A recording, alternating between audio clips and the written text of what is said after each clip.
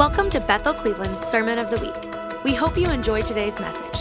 For more information on this podcast or how to get connected, go to bethelcleveland.com.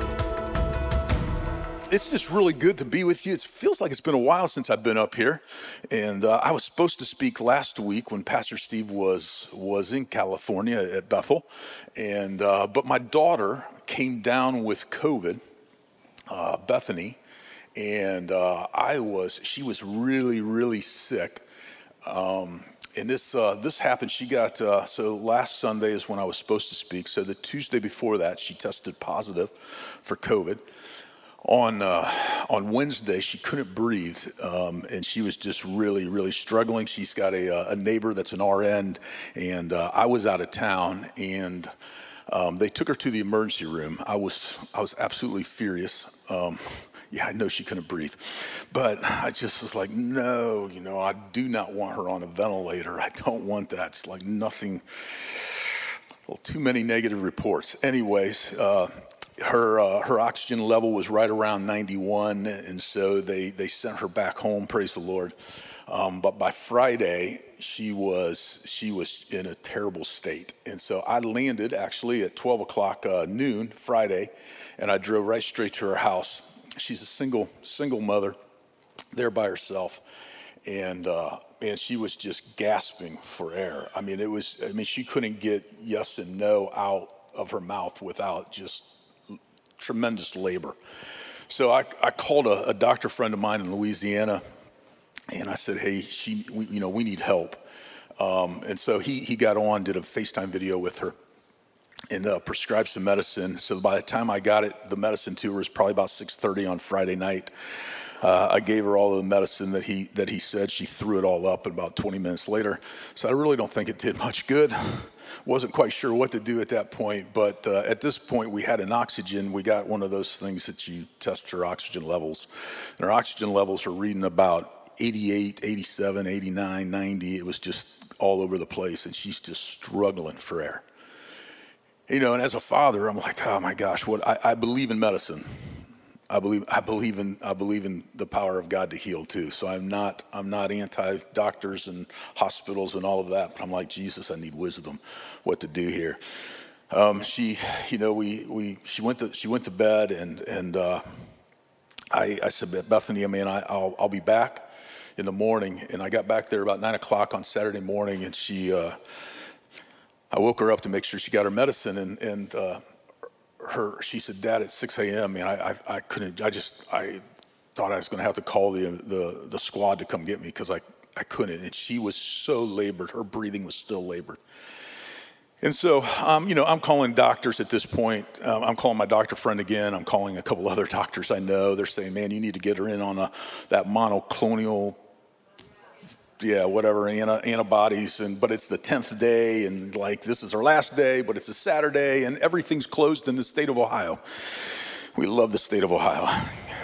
Everything was closed. So I'm like, oh man. So it's noon, and she's just so labored. I can't tell you how labored she is, and her oxygen levels are right around 86, 87, 88. And I'm like, Jesus.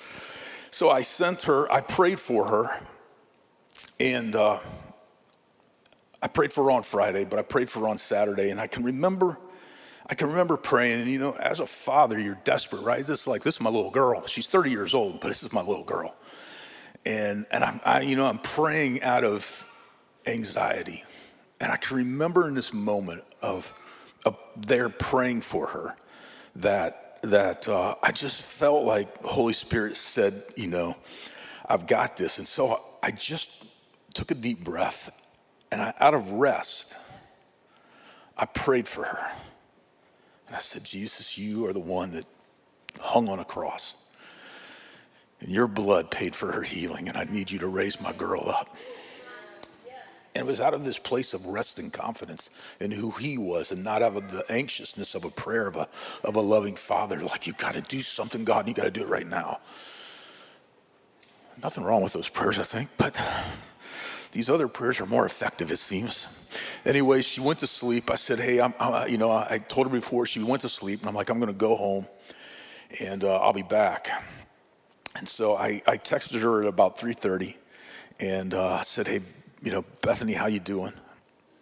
And about 20 minutes later, she called me. And the girl on the other end of the phone was completely different than the girl that I left. I was sitting there on my lawnmower and I turned it off and I'm like, Bethany, you sound amazing. I just kept saying it, like, Bethany, you sound amazing. She was talking normal, like without any labor or that. And I was just like, I can't believe this. And I just couldn't believe it. She went in, and so I'm staying up with her then the rest of the evening and Sunday. I wasn't, that's why I didn't speak, because I was with my daughter who had COVID, and I care less what she, I had my mask on. I was trying to stay away, but right now it's life or death for my daughter. So out of the abundance of caution, I didn't come to church on Sunday. And, she went and got a COVID test on Monday, this past Monday. And I'm like, Bethany, there's just no way. It came back negative. I just couldn't believe it. It was an absolute miracle. And so I just, I give Jesus, hey, I love, maybe it was the prednisone. Could have been, maybe it was, I don't know.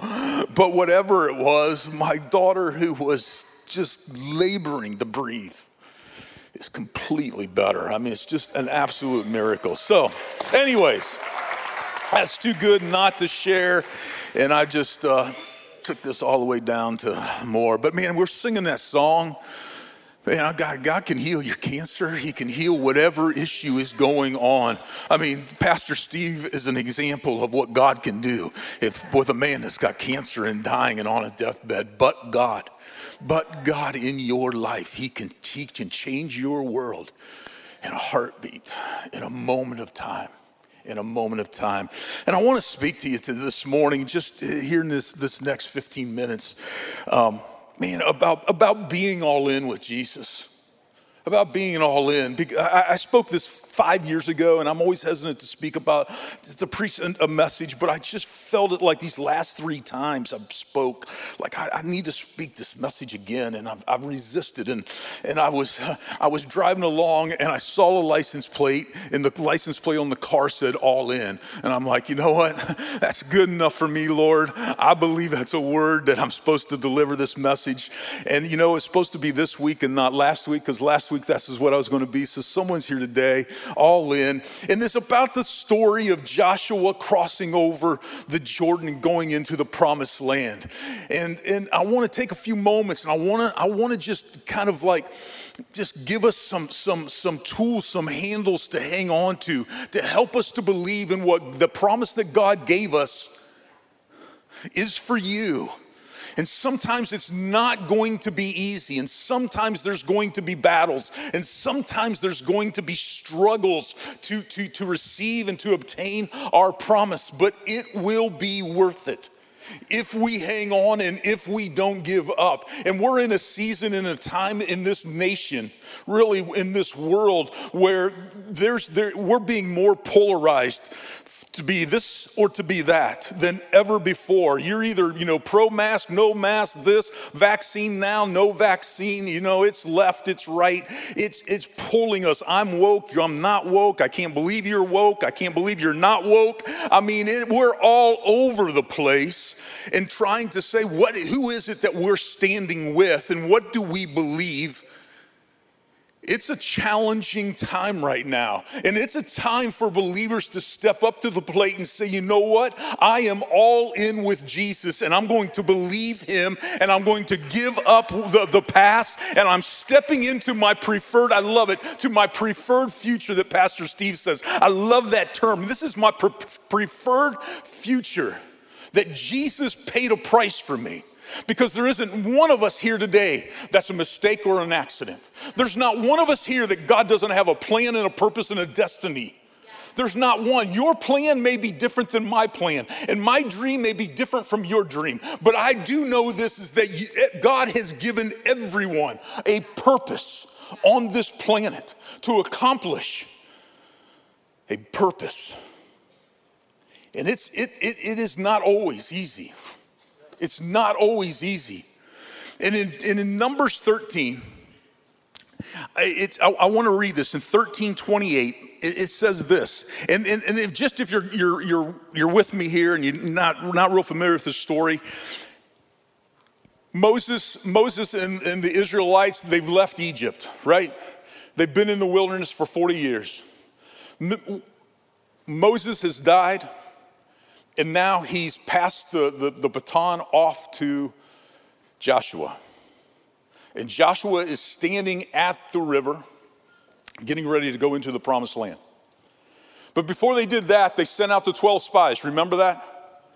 And the 12 spies went into the promised land, and 10 of them came back and said, there is no way in the world that we can go into the promised land. The promise that God gave them. There's no way we can take it. The giants are massive. They're the fortified cities. There's absolutely no way. Joshua and Caleb were two of those spies. They came back, they had a different report. And they said to Moses, they said, we can take it. And so we've got a conflict going on right now between 10 of the spies saying there's no way we can obtain the promised land that God spoke to us to go into and possess. And there's 2 of them, Joshua and Caleb, saying, Moses, we can do this. And so this is where the story picks up. This is where the conversation that's happening in Numbers. And in 13:28, it says this, and it says, nevertheless, the people who live in the land are strong, and the cities are fortified and very large. And moreover, we saw the descendants of Anak there. And Amalek is living in the land of the Negev, and the Hittites and all of these different ites are living in the whole country, and the Canaanites are living by the sea in the side of the Jordan. Basically, they're saying there are no way, there are giants in the land. Now, whether you've got a dream that is unfulfilled, or you've just committed your life to Jesus, there's always going to be opposition. Opposition to achieve that promise, to walk and to fulfill that dream. There's going to be old friends, old relationships that are going to want to be pulling you back in to an old lifestyle. There's always going to be opposition in our life. But let me tell you, we can't quit. The easiest thing to do when the enemy rises up is to quit. You see, our battle is with flesh and blood. It's not with flesh and blood, right? We wrestle with spiritual forces in high places. When the enemy comes in like a flood, the Lord will raise up a standard against them. Paul said, I wanted to come and see you, but the enemy thwarted me. There is resistance, there's obstacles. But we must face those obstacles, and we can't quit. February 19th, that's a good day, by the way, that's my birthday. February 19th, 1519, the explorer Cortez, Spanish explorer Cortez, sailed to Mexico. He sailed to Mexico with 11 ships, 13 horses, 110 sailors, 553 soldiers. When he landed on the shore, he was faced with an indigenous people of a population of 5 million. If you just do the math, the odds were stacked against him at 7,541 to 1. It looked like he should have lost this. This was his 3rd time. He'd been there 2 other trips, and he was defeated badly the 2 previous times. And so this time, he had a different strategy. When he landed on the shores of Mexico, and whether it was the right thing or the wrong thing for him to do, that's not what we're discussing. We're discussing an illustration.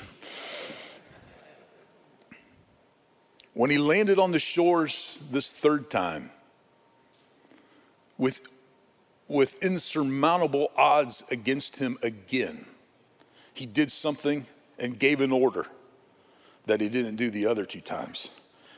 He looked at the sailors that were on the ships, And he said, I want you to burn the ships because there is no retreat. There is no giving up. There is no plan B. We are living plan A, and there is no other option. We are going to sink or we're going to swim. We're going to walk in our promises that the Lord has given us, or we're going to die trying, but we're not going to give up. We can't live our plan Bs. Failure is resorting to plan B when plan A gets too risky, too costly, too difficult.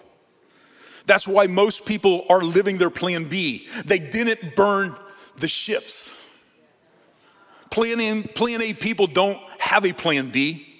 It's plan A or bust. They'd rather crash and burn going after their God-ordained dreams than succeed at something else. There are moments in life when we need to burn the ships to our past. We do so by making a defining decision that will eliminate the possibility of sailing back to an old world that we left behind. Let me tell you, it's not always easy walking and living with the Lord. It's not always easy swimming upstream against the tide of society that's telling us to do the exact opposite. Sometimes this message just isn't about fulfilling our promises and walking in the dreams that the Lord has called us to walk in. This message is about also standing up for what is true, for what is right, for knowing that I will, in the face of my friends, in the face of opposition, that I will serve the Lord. We will have a Joshua moment where we'll say, as for me and my house, I will serve the Lord and I will not go back to an old lifestyle. We've got to burn the ships. Number 2, promises will often be suppressed by those around you. Numbers 13:31, look at that. It says, but the men who had gone up with him said, we are not able to go up against the people, for they are too strong for us. Promises will often be suppressed by those around you. The opinions of others do not hold back those that are all in. The naysayers we will always have with us. You will always have couch potatoes who never try anything, who never do anything. You'll have to grab a hold of your promises in spite of what others say about you. The world will never be won for Jesus by those who think they can, but by those that believe they can. We've got to believe that the Lord is with us. We've got to believe that the one that is fighting for us is greater than the one that's fighting against us.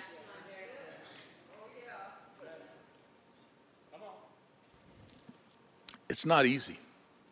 It's not easy in the face of oppositions. It's not easy when the world's telling us you can't.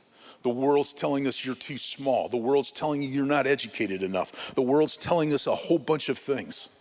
The world told Michael Jordan that he couldn't succeed as a basketball player. Right? Remember the story? 10th grade, he got cut from his basketball team. That coach doesn't look real brilliant right now. Steve Jobs at age 30 got fired from the company that he started.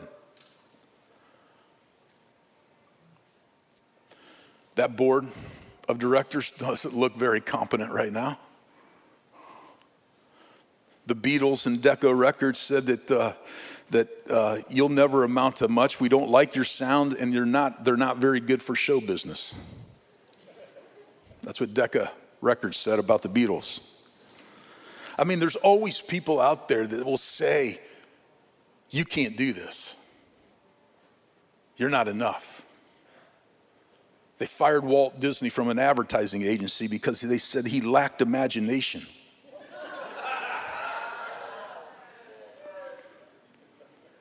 Oprah Winfrey got fired from a TV anchor position because she said she wasn't fit for TV, wasn't qualified. There's lots of people, well-meaning people that will use God in their sentence, people that will try to give you the wisdom And man, I need mothers and fathers. I need people around me that will speak wisdom into my life. That's not what I'm saying. But I'm telling you, there's a lot of times we need to listen closely and say, is this the wisdom of the Lord? Or is this the fear of a friend trying to instill doubt into me? There's a fine line between the two, and we need to be close enough to the Lord to be able to tell the difference. Gideon, I'm sure there would have been friends right there saying to Gideon, 300 men, come on, buddy, you need to retreat. You need to go get a bunch of other soldiers to fight with you. The wisdom was not with David to go and face Goliath.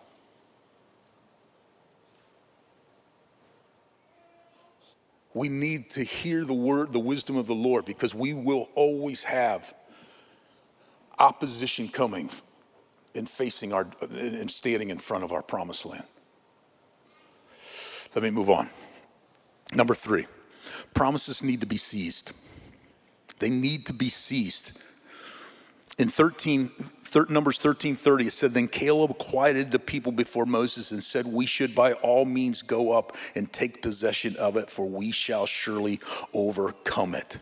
Because they failed to seize the promise, they failed to enter into all that God had for them. It only took one night, listen to this, it only took one night to get Israel out of Egypt, but it took 40 years to get Egypt out of Israel. We want to live a safe, comfortable life. I don't want to be normal. I don't want to live a normal life. I want to be dangerous. I want to live dangerous for the kingdom. I want to be all in. I don't want to be said that he was normal. I've said it for years and years and years. On my tombstone, I wanted to say he died trying to make a difference. I just want to make a difference wherever the Lord plants me, whether it's in Cleveland, Ohio, or it's in Lucas, Ohio now. I just want to make a difference. If it's working for this company or this company, wherever he has put me, I want to make a difference. And if your dream is small enough for you to accomplish it, it's not a God dream.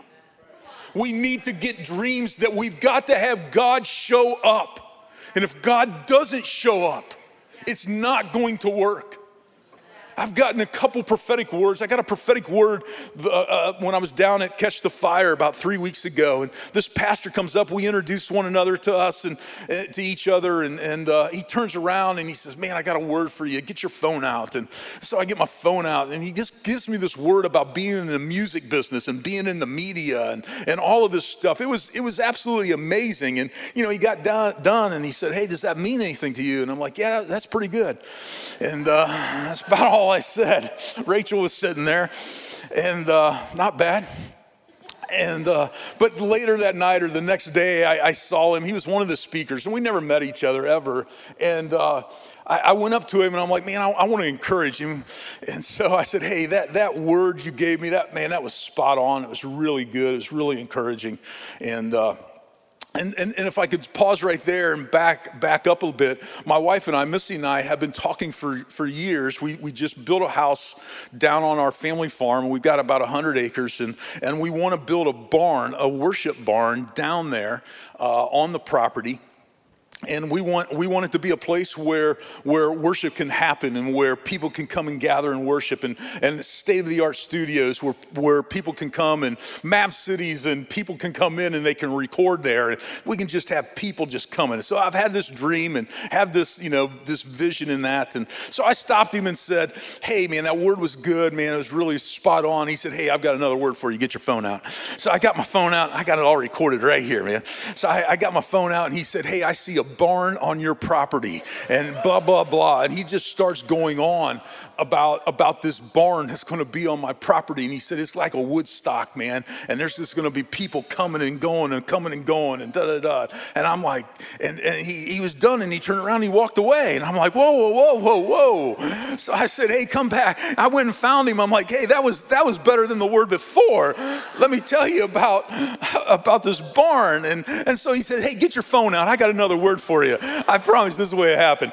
And he just starts to talk even more about the studios that's going to be in it. And I was just like, no way. My barn's probably, the barn I want to build is a minimum, just building the barn of 1.5 to 1.7 million, because I've already been working on it. Not the barn, I've been working on the plans and been talking to architects and contractors about it. Just in case you want to know, I don't have 1.5 million to build the barn. That's just the barn. The studio itself is going to be another $500,000 to $750,000 to put a state-of-the-art studio in there, to where a Mav City or a Hillsong or people want to come and worship in this barn and record their projects. It's a God-sized dream that I don't know how it's going to happen. But it's a promise that I'm saying, Lord, you've given me.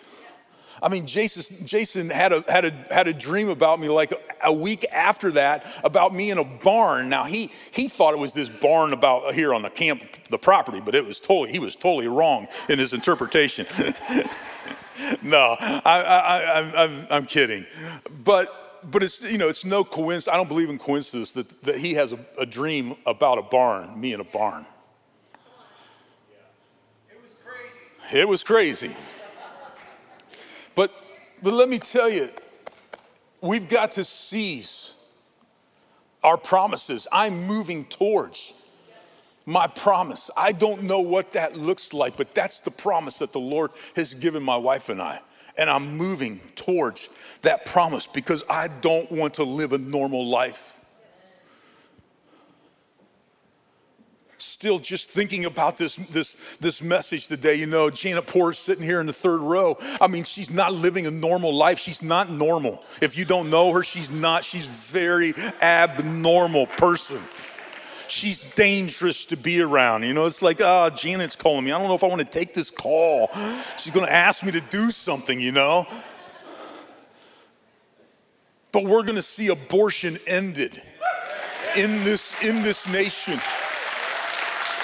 And somewhere in the footnotes of history, the name Janet Porter is going to be somewhere in those footnotes. And I'm going to say, I knew her. I was afraid of her, but I knew her.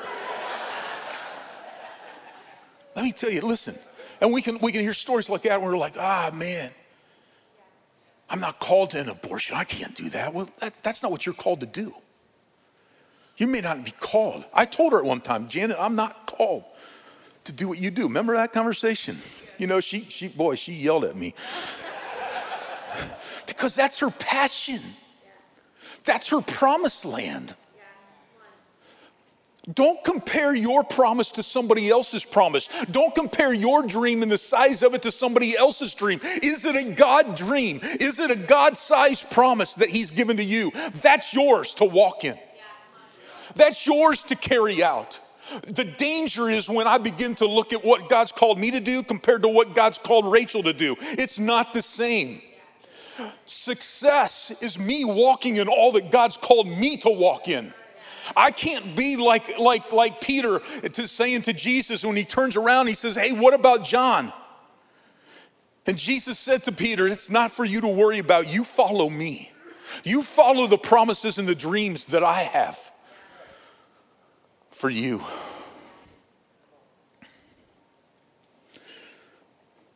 We have to stop living with a rear view mirror in our lives. We've got to stop living in regret. We've got to stop living in a place of saying we should have done this and we should have done that and we should have done this. We've got to stop living in our past failures and our past hurts, and we've got to begin to move forward and to seize that promise that the Lord has given to each and every one of us. There's a dream as a child maybe. There's a dream that you had maybe 5 years ago and you feel like it's just been snuffed out.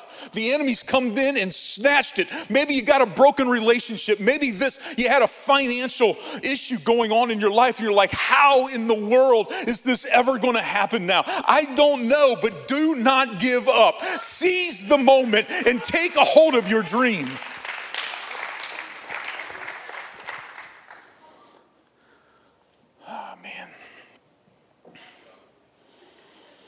On July 2nd, 1863, Joshua Chamberlain was a student of theology and he was a school teacher. And it was during the Civil War, and he got called, and he responded to the duty. He responded to the call, and he enlisted in the Union Army. And he went through the ranks, and he eventually became colonel. And on that day, on July 2nd, he had 300 men that he was leading. And he was facing a Union army that was far outnumbering his 300 men. And they were fighting in a battle at Gettysburg. And at 2:30 p.m. that day, the 15th and 47th Infantry of Alabama, of the Confederate Army, they charged. But Chamberlain and his men, they held their ground. Then followed a second charge, and a third charge, and a fourth charge, and a fifth charge. And when the battle ended, there was only 80 of his 300 men left standing.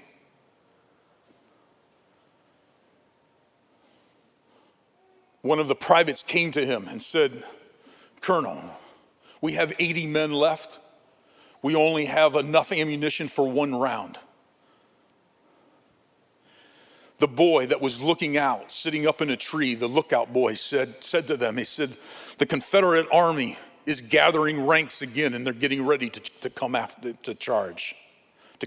us." The normal thing to do, the wisdom thing to do, would have been to surrender or to retreat.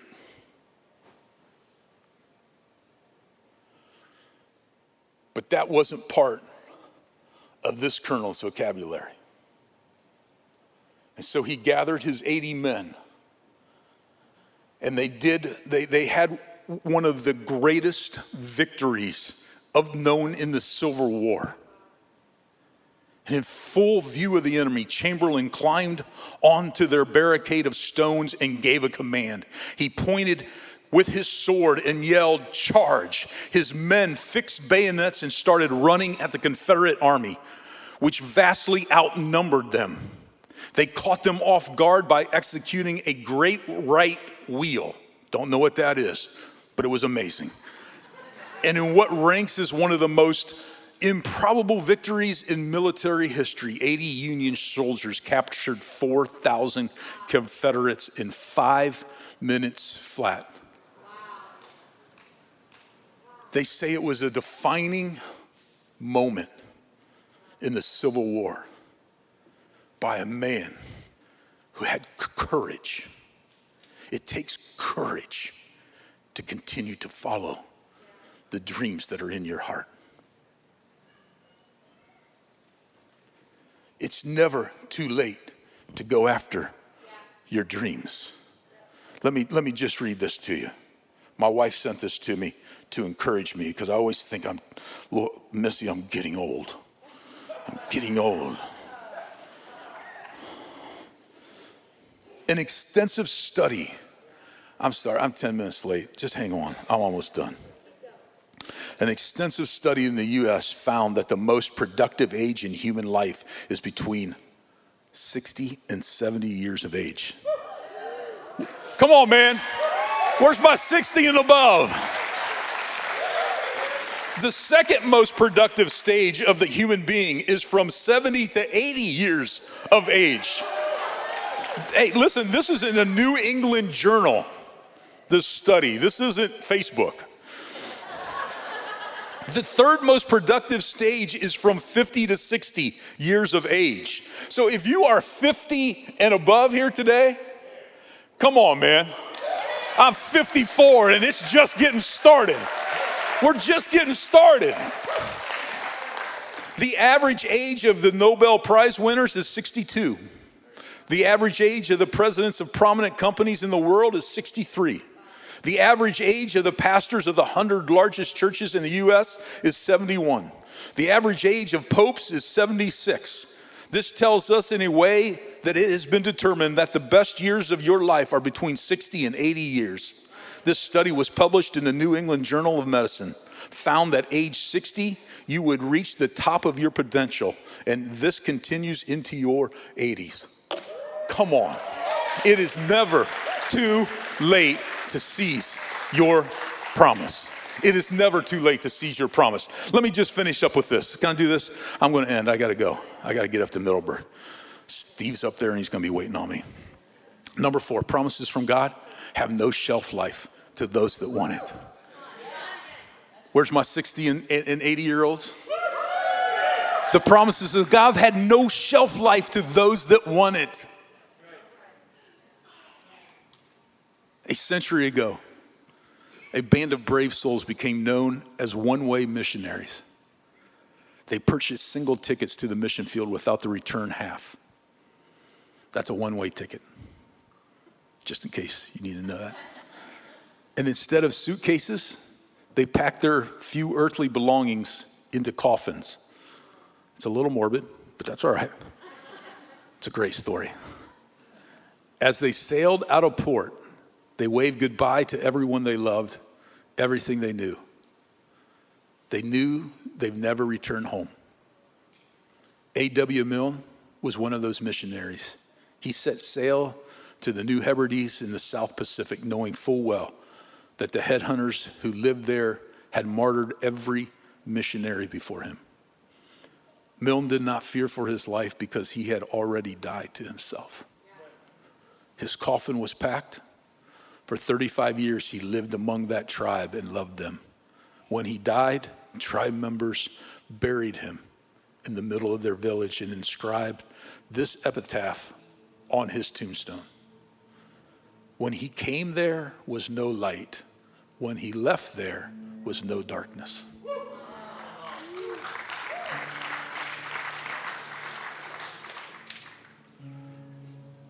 When he came to that people, there was no light. And when he left that people, there was no darkness. When did we start believing that God wants to send us to safe places to do easy things?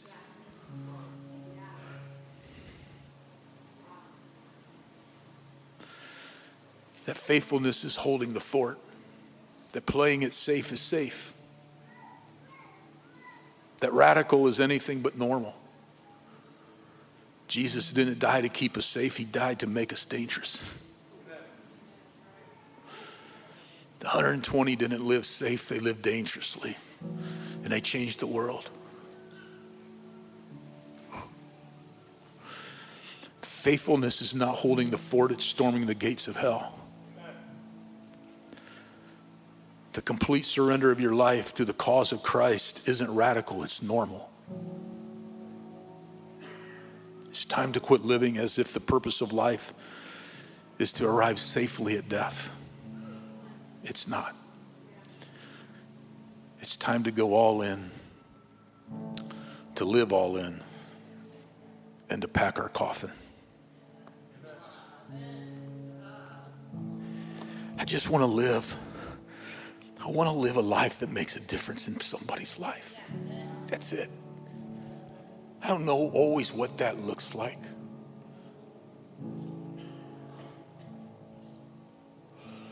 Occasionally I'll get an email or a Facebook something, and it's like, hey, I met you several years ago and such happened.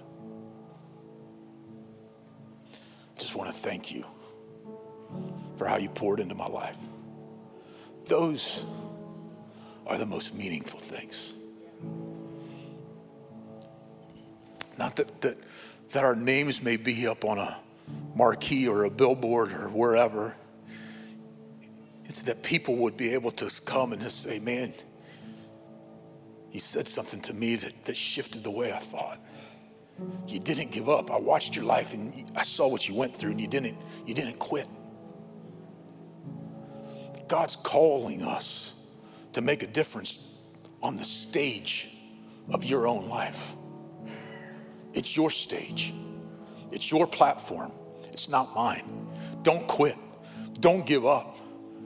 Don't retreat. Don't go back. Seize the promises that God has given to you. Seize the promises that he gave to you as a child and you thought that they would never, ever happen. They won't happen because you gave up on them. Don't quit. Keep pressing in. Keep believing. Keep reaching out. Quit looking in the rearview mirror. Quit giving up. Quit listening to the naysayers. Quit listening to those that don't have a future. Quit listening to them. You step out and you go for what God's put in your own heart. Run after it. Pursue it. And just maybe, in the footnotes of history, your name be written that Janet Porter helped end abortion in this nation. Amen. Thank you, guys. Thank you for listening to our Sermon of the Week. You can help us reach others by investing today at bethelcleveland.com/give.